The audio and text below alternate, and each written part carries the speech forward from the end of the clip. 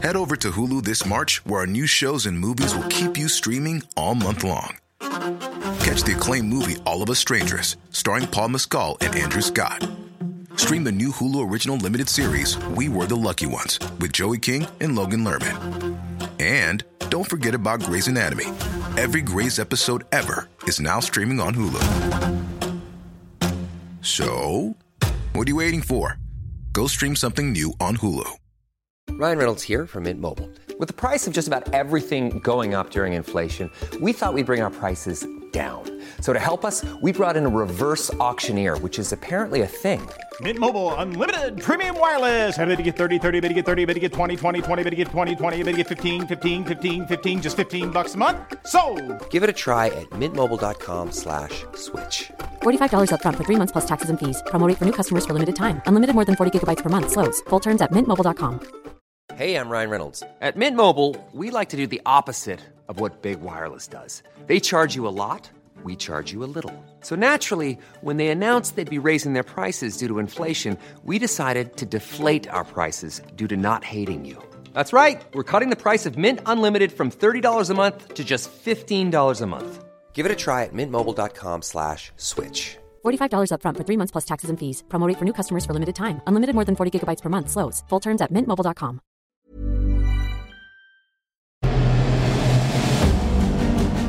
Welcome to episode 1 of the Reasonable Doubt podcast. My name is Rob Rosen. I'm the creator and executive producer of Reasonable Doubt. And I'm Detective Chris Anderson, retired homicide investigator and co-host of Reasonable Doubt. And I'm Fatima Silva, criminal defense attorney and co-host of Reasonable Doubt. Guys, I know you've only seen one episode so far, but this season I really believe was our best. And it was a challenging one. I mean, shooting in a pandemic, not so easy.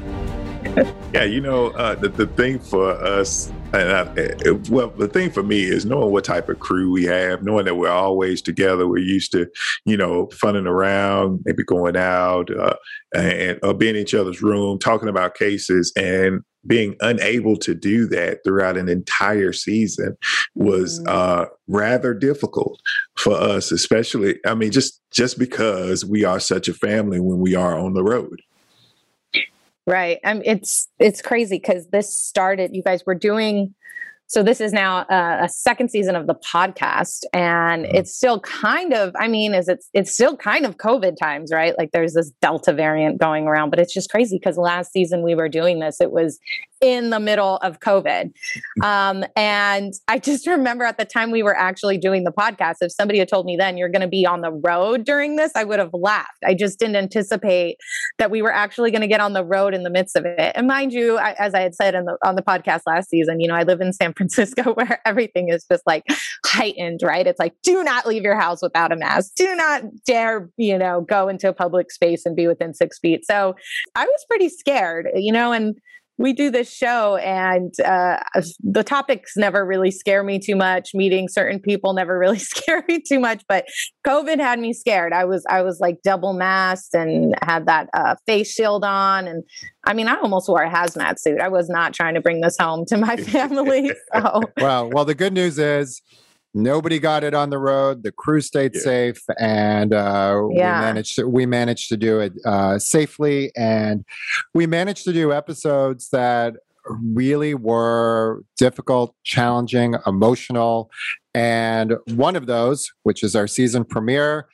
Now, if you haven't watched the show yet, I'm really going to just suggest put this down for a second, go watch the show. It's online, it's on demand, and then come back. Spoilers. Yeah, nothing but spoilers. July 7th, 2008, Cave Creek, Arizona, just north of Phoenix. 26-year-old Justin Lunsford is out partying. He hooks up with a popular young bartender, 29-year-old Liz Herman. According to Justin, the two go to a drug dealer's house to buy cocaine and then go back to her house to have sex. Justin claims at 5 a.m., they call it a night. The next day, July 8th, 2:16 p.m., Liz Herman's vehicle is set on fire. A witness sees a man walking away from her truck right before it explodes. 7:44 p.m. Liz Herman's house catches fire. Firefighters find Liz dead in her bedroom. She's been stabbed 45 times. 1 week later, Justin Lunsford is arrested and charged with her murder. The case is highly circumstantial. The prosecution goes all in seeking the death penalty. 2011. Justin is about to go on trial, but cuts a deal to save his life. He agrees to plead no contest to second-degree murder. Justin avoids a trial and is sentenced to 23 years behind bars.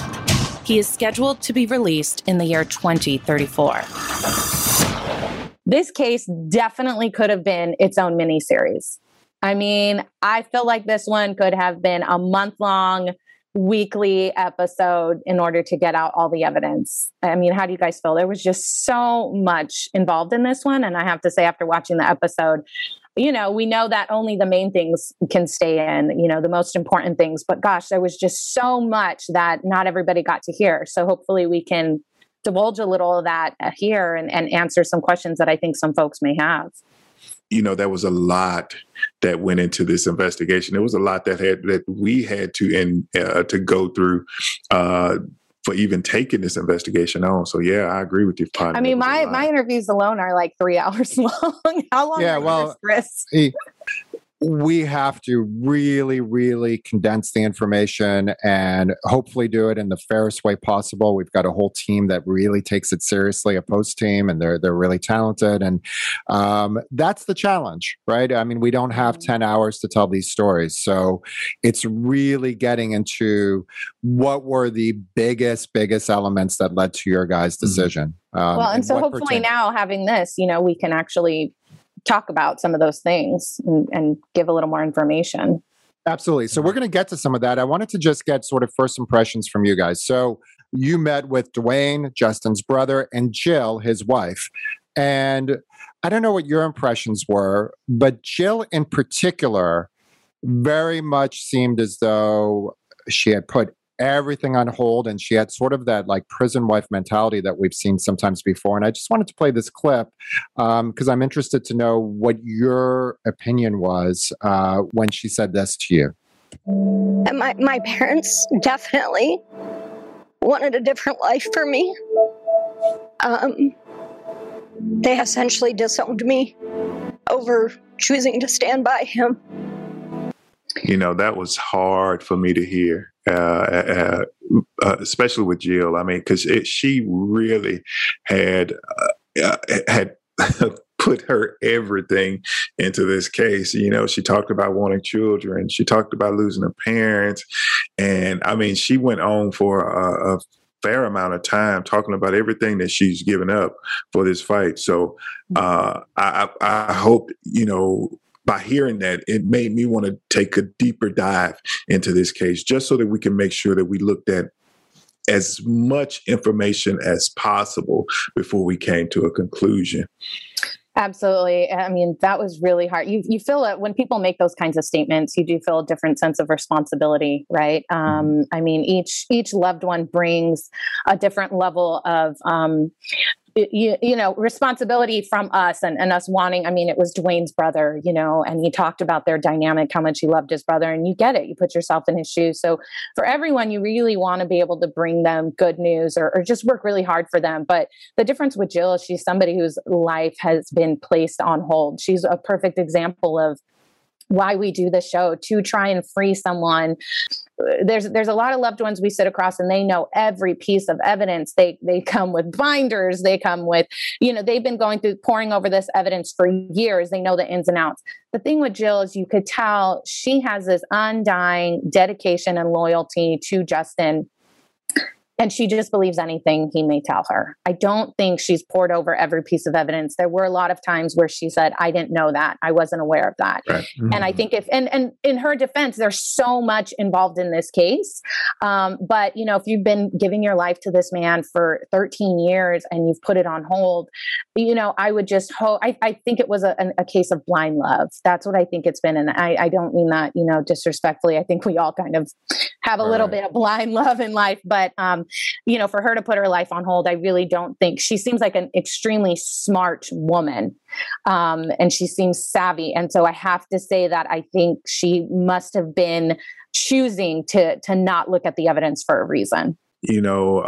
Especially when we sat down and spoke with her initially, you could tell how dedicated she was to this fight. And, with everything that she's lost during the fight, I knew unless we were coming back saying that we were going to help them, she was not going to be, she wouldn't be as open as some of our cases that we've looked into. But Chris, I got this sense that she almost felt a sense of betrayal, not from us, from things that she was not told. She didn't know about. Yeah. Right. Now I get that. I absolutely agree with that. Yeah. Interesting. Yeah, interesting. So Fatima, one of the things that I think this show affords you the opportunity to do, and we've talked about this before, is you're stepping outside of your traditional role, obviously of being a criminal defense attorney, and you will go out in a lot of these cases and meet with the family of the victims. And I want to play a clip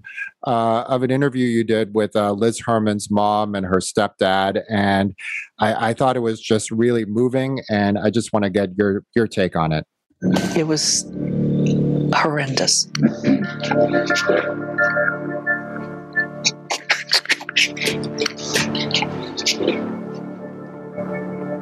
I mean, somebody stabbed her, 47, 48 times and partially decapitated her? It's like a mad person did this. Ugh, you guys always give me the interviews where I just want to sit there and ugly cry. Like that was sitting with any victim's family members is hard, but this crime was particularly just brutal and heinous, and that's a mother. It was very difficult. And she was the epitome of strength in that interview, just shining light on who Liz was. But when she started to discuss what she saw in that house, and it's just every mother's worst nightmare. And so that was a really insightful interview, and it really gave us a closer look into Liz, this beautiful young woman who had a lot to live for, who sounded like, she was enjoying life to its fullest and got mixed up possibly with the wrong guy, the wrong crowd that night before. I did, that interview was interesting because I did get the sense from from her mom that, she doesn't necessarily know exactly what happened. I have never personally felt like Justin acted alone in this. I haven't. I do think that Justin has some culpability. I can't say that Justin did it. And I told, Jill and Dwayne that day. But he, in my opinion, based on the evidence, he knows something. He had, in my opinion, her phone the next day, was driving her car. And that's pretty damning evidence that you partook in this, you covered it up, or you were there, something. So let me ask you a question, and I'm interested in both of your thought process on this, because to me, right, and we all come at it from different, and I have a journalism background. So for me, the fact that the convict, ultimately we find out, is driving her car the next day and is using her phone, presumably because all these calls are going out to people he knows, not people that she would know. That seems like it's shutting the door pretty tight. What am I missing? The reason I say that I believe there were other people involved is because of who Justin is making those calls to the next day. I mean, we have 12 calls to the drug dealers, right? And his friends who say that he was acting, paranoid and acting very strange. They mentioned, these drug dealers. And so that's why I just don't think, he acted alone in this, or maybe he was commanded to do it, or he was threatened his life or the life of his family if he didn't. Chris? So as an investigator, would I want to close the door that there may be other people involved? No, I probably wouldn't. But the thing that makes everything, to me, as it just all points towards him. We look at the types of injuries. This is a very, very messy crime scene. It's the fact that she was stabbed so many times, would make you think that, okay, this is a crime of rage. But then when you look at the fact that her head was almost decapitated and her arms and legs and were looked to be severed, or somebody was trying to get rid of the evidence. Yeah, right. So you can't have rage and then have to try to hide the crime at the same time. It usually doesn't work that way. So to me, this case points more so towards him. And then you have the fact that he's in her vehicle, and you have the friends that talked about how he was acting strange and weird.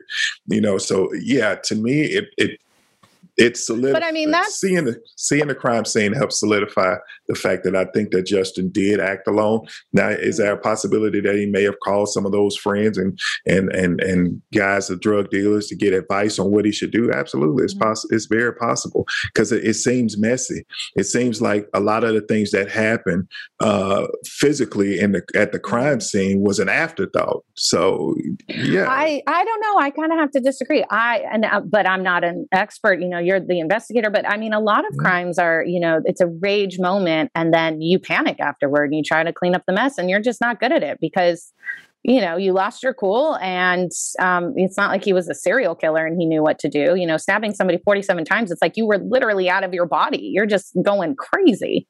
All right. So, and another thing, if there were other people that were involved, I don't think that you would have seen, the fact that her head was just severed and not cut off. I think if there were multiple people that were involved, they would have actually been able to get rid of her body. Mm-hmm. And even when they set the house on fire, there would have been more damage to her body if there were multiple people involved. That's why I feel like if he did it, it was at the instruction of people. If you don't do this and get it done, you're going to burn for it. So he just did a terrible job. He did it. If that's the case, he did it, and he did it while he was alone. You're right. Mm-hmm. All right. So guys, I want to move us on to another point of contention, or what I think will be a point of contention. So one of the big issues, and it was one of the leads that we were given by the family, is that the main witness, who was Justin's friend, a guy named Gerald Coco, had been coerced by police. Now, I want to play a clip of the interrogation, and it's a clip that Fatima had used with a forensic expert. And to talk about whether you're seeing signs of coercion, I'd love to get both your points of view, Chris and Fatima, and whether in this case... I love that he has to say that because he knows I have so much to say on this one. Yeah, exactly. But I think, yes, I like both of you. I'm going to let you go first, then, Chris. Oh, you go first. Since all right, well, let me probably talk more. All right, let me play this clip and get your guys' reaction to it. You helped Justin try to hide this. I did nothing to help. Did you touch her? No, I did not touch her. I did not see her. Either you helped him set it up, or you helped him. I didn't do anything. That girl's mom needs to know. She needs closure. Do anything. Okay.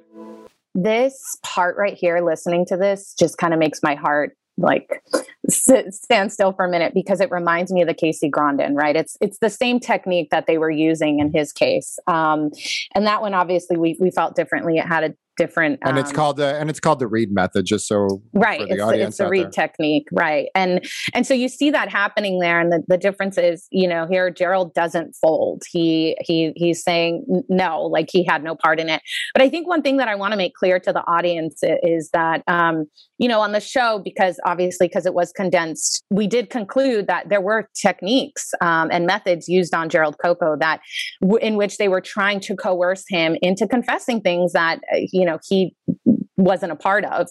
But what was most important to myself in reviewing all of his testimony and all of his statements to police officers was this: the most crucial information that Gerald Coco gave to police officers that really did point to Justin in this case is that he has an interview with them that first night and doesn't really give them anything, right? I don't know what happened. I saw my friend. That was it.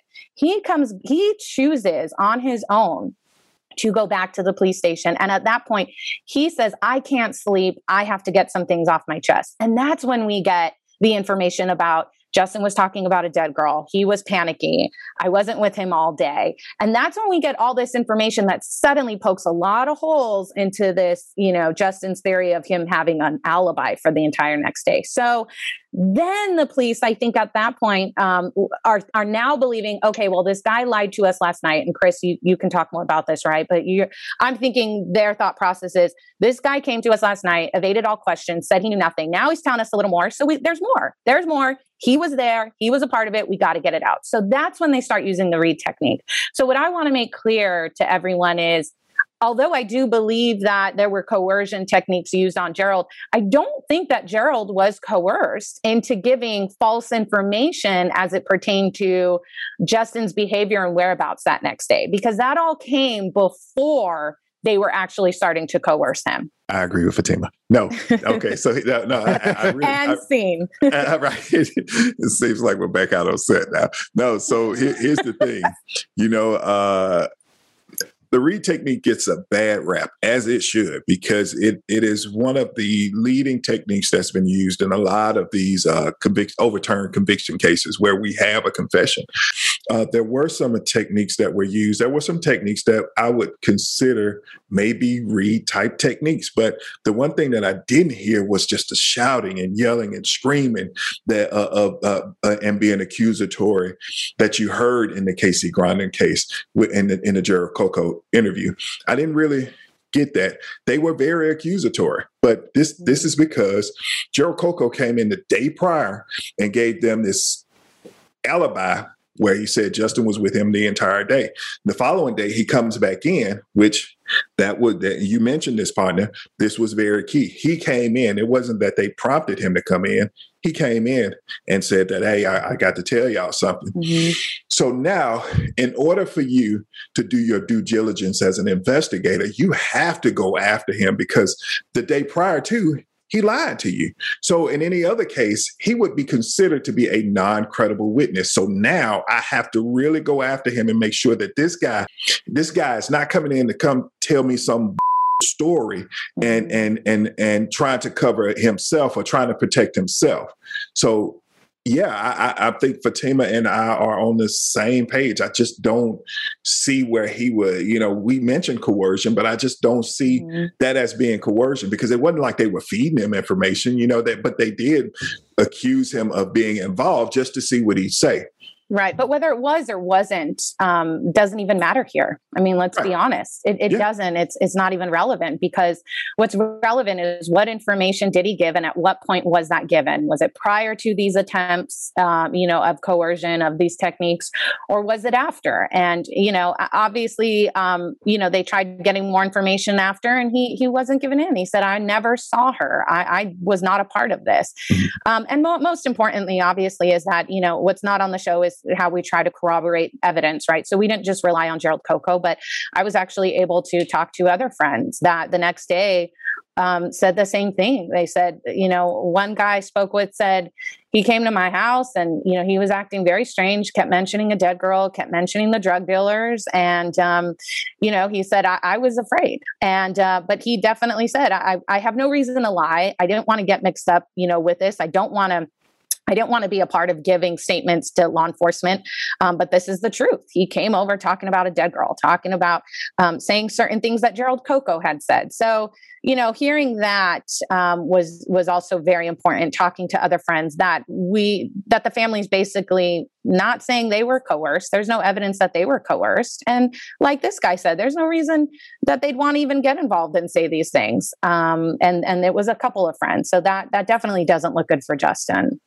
So I do want to just point out, just for clarity, because I think people hear a lot of things about the Reid method on this show. It is controversial. Chris, you're not a fan of it. Fatima, obviously, you're not a fan of it, but it is legal and it is used right in most police departments around the country. There are techniques that can be considered to be read techniques, but it's very hard to explain. But the one thing that I look for when I hear people make the accusations that they use the read technique and that's what caused him to confess, the one thing I look at is whether or not it was very, very accusatory and whether or not it was more forcefully, the forceful amount of questioning that happened. So, it's a very tricky balance of authority and trusting them. And at the same time, not trusting them. I think that's what's really hard for people. So I think Gerald Coco went into thinking he was doing the right thing and then it turned on him. And, thankfully, if he had no involvement, then it's a good thing he didn't cave because he could have also been behind bars right now. So I just want to did do the right thing. I mean, this woman was murdered, brutally murdered, and he had information on it. So he came in, he talked to law enforcement, which he didn't do the right thing the day prior. He lied to law enforcement. He should have told the truth the first day, and he wouldn't have probably been in that situation. He did say, I think, right, Rob? He said something like, I came back because I'm thinking about this. This girl had a family. Right. She has a mom, and they deserve to know what happened. Yeah. So guys, I want to play one more clip. Chris, this is from your interview with Justin. So basically, it wasn't just Gerald Coco. I mean, Justin the day after had made some strange comments about there's a dead girl in his bed, there's a dead girl in the bathtub, right? He was saying things, and there were a few other friends who also said that Justin was saying those things. So Chris, you really gave Justin a chance to explain it, and I'd love your reaction as to what you read into his answer to you. I saw in the police records, other people gave statements saying that you acted strange. There are people that are saying that you spoke about a dead girl. Why would the people that spoke with police put this back on you? A lot of it just had to do with competitive gossip, then opportunistic actions. And this is really easy, Chris. This is really easy to simplify. Fire start time, where I was at those times. Because I was with Gerald the entire time. It's really impossible. Like, as much as those witnesses have changed their stories, these phone records have never changed their stories. The DNA has never changed its story. Which, by the way, before you answer, Chris, is one of those things just to point out. And if you've all seen the episode, the cell records didn't help him. But right. Yeah, I kind of had to scratch my head when he said that because really none of the things that he mentioned helped him. The competitive gossip. What is competitive gossip? Well, he said opportunistic. I mean, that makes no sense. Opportunistic is when somebody has something. None of these guys were facing anything. We always look at that, right? Right. None of these guys had anything like that. Why would they want to speak to the police? They don't. These are guys who don't cooperate with law enforcement for anything. But I still wanted to give him the benefit of the doubt because it was such a heinous murder, and I really didn't see.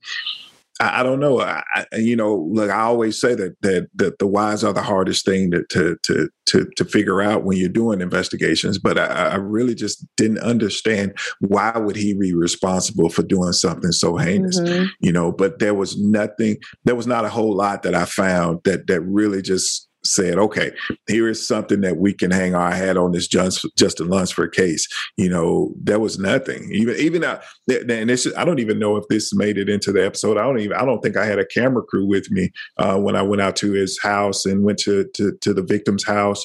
And I just got in my car, went to the victim's house just to check out this crime scene and see how far it was from where Justin's home was. The victim's home was close. It wasn't walking distance, but where the victim's vehicle was found burned, the distance between where the victim's car was burned and Justin's home was a very, very short distance. The distance between where the victim's vehicle was burned and Gerald Coco's house, where the victim's vehicle was seen earlier that day, it was a very, very close distance. So this notion that there may have been someone else involved or that Gerald was set up some way, it was kind of shut off when I saw all of that information for myself. Mm-hmm. I think one of the most important things is, and he says the cell phone records, they speak, that's the truth right there. That was probably the most damning, and here's why.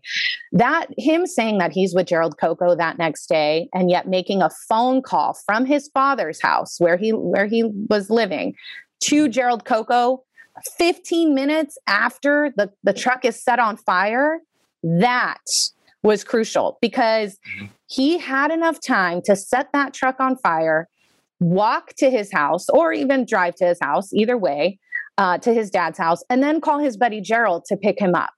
And so if you're with Gerald all day, what is this 2:00 or 2:30 call to Gerald from your house? And why is this right after the car is set on fire? You got to get out of there. I mean, those things right there, it just didn't all add up. And I think we had to kind of create like a timeline of everything in this case, and, whereabouts and phone calls. It was like putting together this big map and diagram, because every single part of it, when we went to eliminate him, did the opposite. Oh, we can't eliminate him. And that was the problem. I think on the episode, the guy that showed where the vehicle was burned said it was maybe 1.5 miles away, or a mile or something to that effect. When I went out there, it was much closer, because the way that his area was set up, or the area that he lived in was set up, he could have easily walked just through the little kudzu area and go through his back door. So alleyways. It was really just through a sandy area, but the back of his home butts up against that main road where the vehicle was set on fire. So he had plenty of time. He'll have plenty of time to go to the house. Case. Well, I wanted to pick up on that, actually, and this is a philosophical question I want to present to the two of you. The why, right? It's always haunting, and in this case, this almost looks like something a serial killer would do, and clearly Justin Lunsford was not that. Is the why sometimes overrated? And I mean that in the sense that I remember, Chris, you did an interview with a homicide detective who said, and I can't remember which case it was, but he said, this case makes absolutely no sense, but you're not a murderer. I'm not a murderer. We don't think like that. You're trying to put sort of rational thoughts into the head of a murderer. Do you think that sometimes we spend too much time trying to figure out why someone did something when the evidence clearly shows that they did do that thing? Mm-hmm. So I think that as investigators, we follow the evidence. I don't think I've never had, I won't say I've never had a case that I didn't try to figure out the whys. All of my cases, I've tried to figure out the whys, but I follow the evidence. I let the evidence lead me. So I can't say that for one, that I have, that I spent too much time investigating the whys. I really just let the evidence lead me. Now, when I'm home or when I'm going through the case file and while I'm reviewing some of the information, do I think about the whys? Absolutely. You can't go without thinking about it, but you don't let the whys guide your investigation. That's something you shouldn't do. And that's why I need you, Chris. The whys are very frustrating for me. I need it all packaged. I need a story. Right. I need to wrap it up. I don't know if it's my love for movies or what, but I need somebody to explain to me, why would somebody do this? And it's completely out of character. And I hear what you said, Rob, and I don't know how much that makes sense to me, though, that investigator said that we don't have the mind of a murderer, because the why happens before the murder. So before they turned into a murder, they had to be a normal, somewhat rational person, and then something triggered them. And I want to know what that trigger was. And then, so let me ask you just theoreticals. And I am totally throwing this out there, but let's take this Justin Lunsford case, right? Oh, you love theoretical. Oh my gosh, you live by them. Okay.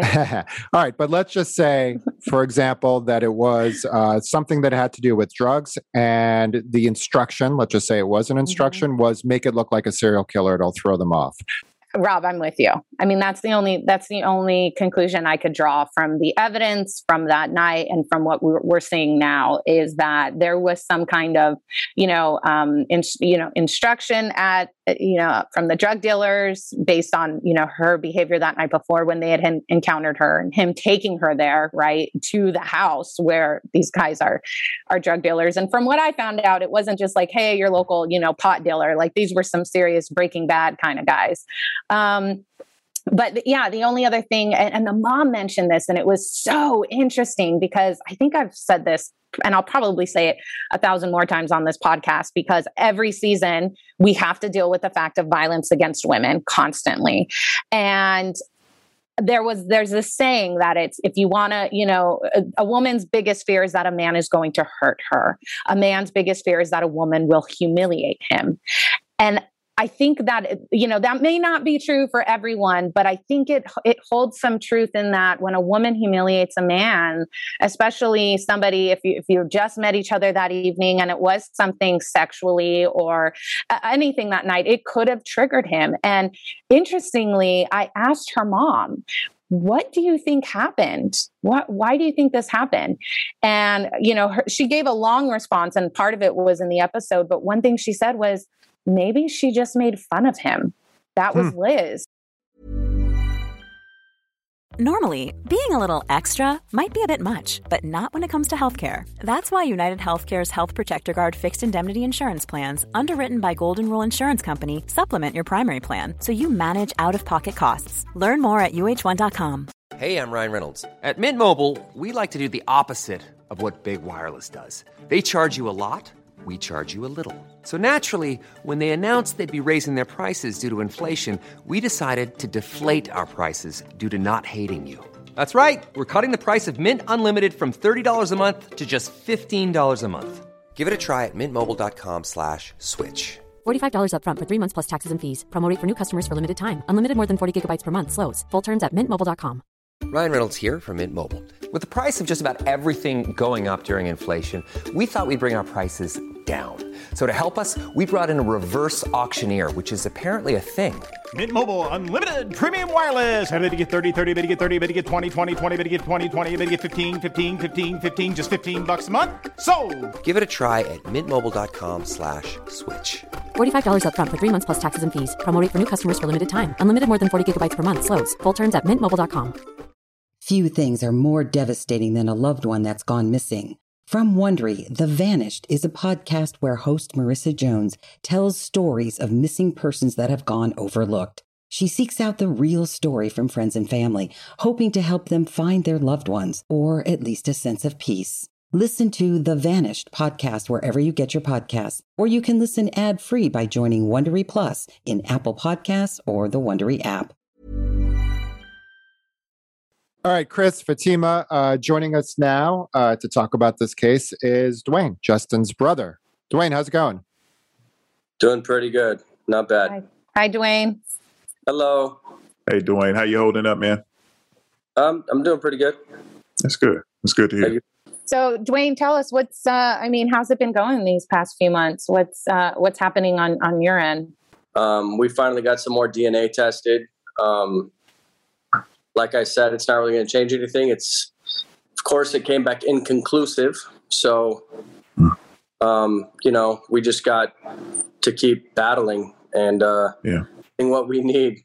That's the most important stuff right there is DNA. So, that's great news that you guys were able to get it tested. So that actually is surprising to hear. It's really good that they gave y'all the opportunity to test that evidence, because that was one thing that I was concerning to me on your brother's case. That was probably the biggest thing that was concerning to me. But how is he holding up? He's doing okay. It's these last 2 months have actually been really rough. Oh wow. We lost my mom in May. Oh, man, so sorry. Yeah, that's been tough. And then, I don't know if it even should be talked about or whatnot, but Justin kind of made an executive decision to not pull Jill through everything and all these battles and make her deal with all this stuff. So he made an executive decision that they should part ways. And that was just a few days ago. Oh, man. How's she doing? Not very good. But can I ask you, Dwayne, and I can't imagine what she's going through and even what your brother's going through, considering how much I'm sure he loved her and needed her support. Can I ask if you're somewhat relieved by that? I know there were moments that we talked privately that, you felt like you're his brother, so you're never going to give up, but you feel like she's kind of putting her life on hold. Yeah, like my brother kind of put it better than, I could have ever put it in my perspective because he's in the middle of it. But, in his eyes, he told her, they've been together for 13 years now, but it's more like a long distance relationship, or more even like a really, really close friendship. And, we keep getting, these, I wish I could call them surprises, but we have these things that keep coming up that keep extending his stay when we feel like we're going to get a break on something or finally get some news, and it gets everybody's hopes up. And then, here we are again. And so, she has her own business she's running, and she's a very busy person. And, he felt it was time to let her free, and he doesn't want to hold her back from living her life. And we're not getting any younger, you know what I mean? So if she wants to have kids and a family, it's, it might be getting close to being out of reach. So it was a very, very unselfish move, and I respected him a lot for it. And I agree. They both came to terms with it. I'm not trying to say that she wasn't, on the same side with it, but, that's the situation at hand. And I think he made the best decision he could have. Do you think she'll be able to move on? I don't know.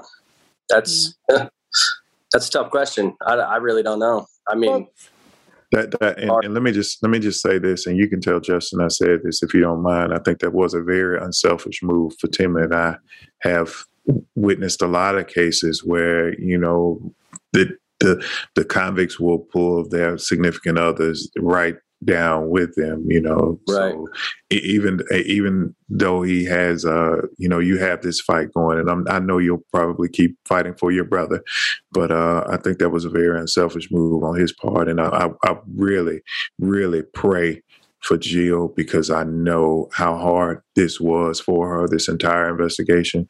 So, we really do pray for her, and pray for Justin also.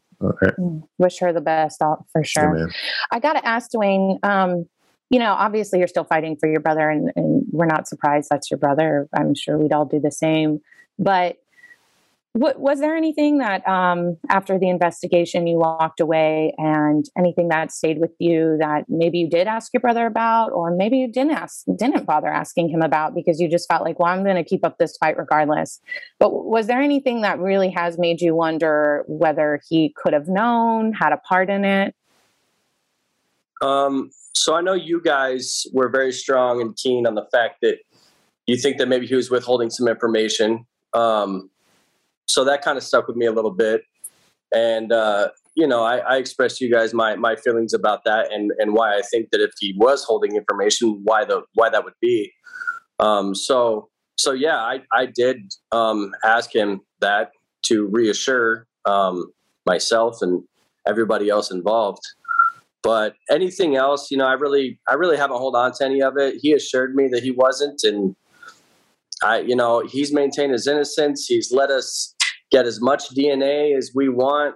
He's pushed to get everything we can. So I just don't see any signs of, he hasn't acted like he's afraid of something coming up or anything. So as long as he's pushing as much effort as he wants to put into it, that's as much effort as I'm put into it. Yeah. I'm as faithful to him as he is to me. So that's kind of how I'm going to go with it. And I'm going to follow that until I know for a fact otherwise. I mean, if we were to go off of assumption through this whole thing, then, there's no fact behind assumption. So I just got to go with what's on paper.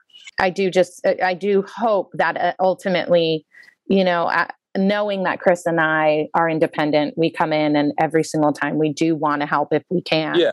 That you at least considered some of the information. At the end of the day, that's all we could hope, is that you consider some of the information that was given, and make the choice from there. Kind of you determine if you want to continue the fight because you love someone no matter what, or Yeah, no, and that's part of the whole process with you guys, and that's what I understood from the get-go. I mean, I take everything you guys give us and kind of let it rotate through my mind and see what I think about it and go from there. But, evidence is evidence, and what's not is just really nothing to me. It's just an assumption. So Well, you're a great brother, Dwayne. You are a wonderful support for Justin. I appreciate that. Hopefully I can keep it that way for as long as we have to get him out. So, Dwayne, I appreciate you standing beside your brother. And I hope that something we said could help or either give you a direction on what path you need to go on.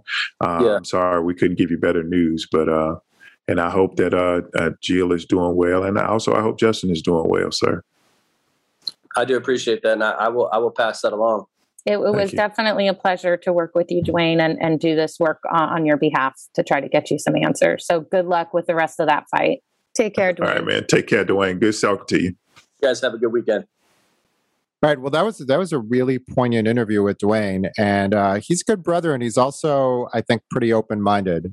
Even though you guys didn't give him the news that he wanted, he's always very gentlemanly and seems to be open to hearing different points of view about the case. That was a tough case. Next week on Investigation Discovery, Monday night at 10 o'clock, second episode of Reasonable Doubt, and that was one that we really struggled with. It actually took place on an Indian reservation in Minnesota, right near the North Dakota border. So please tune into the episode and then download this podcast the following day so you can hear what went on behind the scenes. Meantime, my name is Rob Rosen. I'm the creator and executive producer of Reasonable Doubt. I'm Fatima Silva, defense attorney and co-host of Reasonable Doubt. And I'm investigator Chris Anderson, retired homicide investigator and co-host of Reasonable Doubt. Until next time, have a good week, everybody.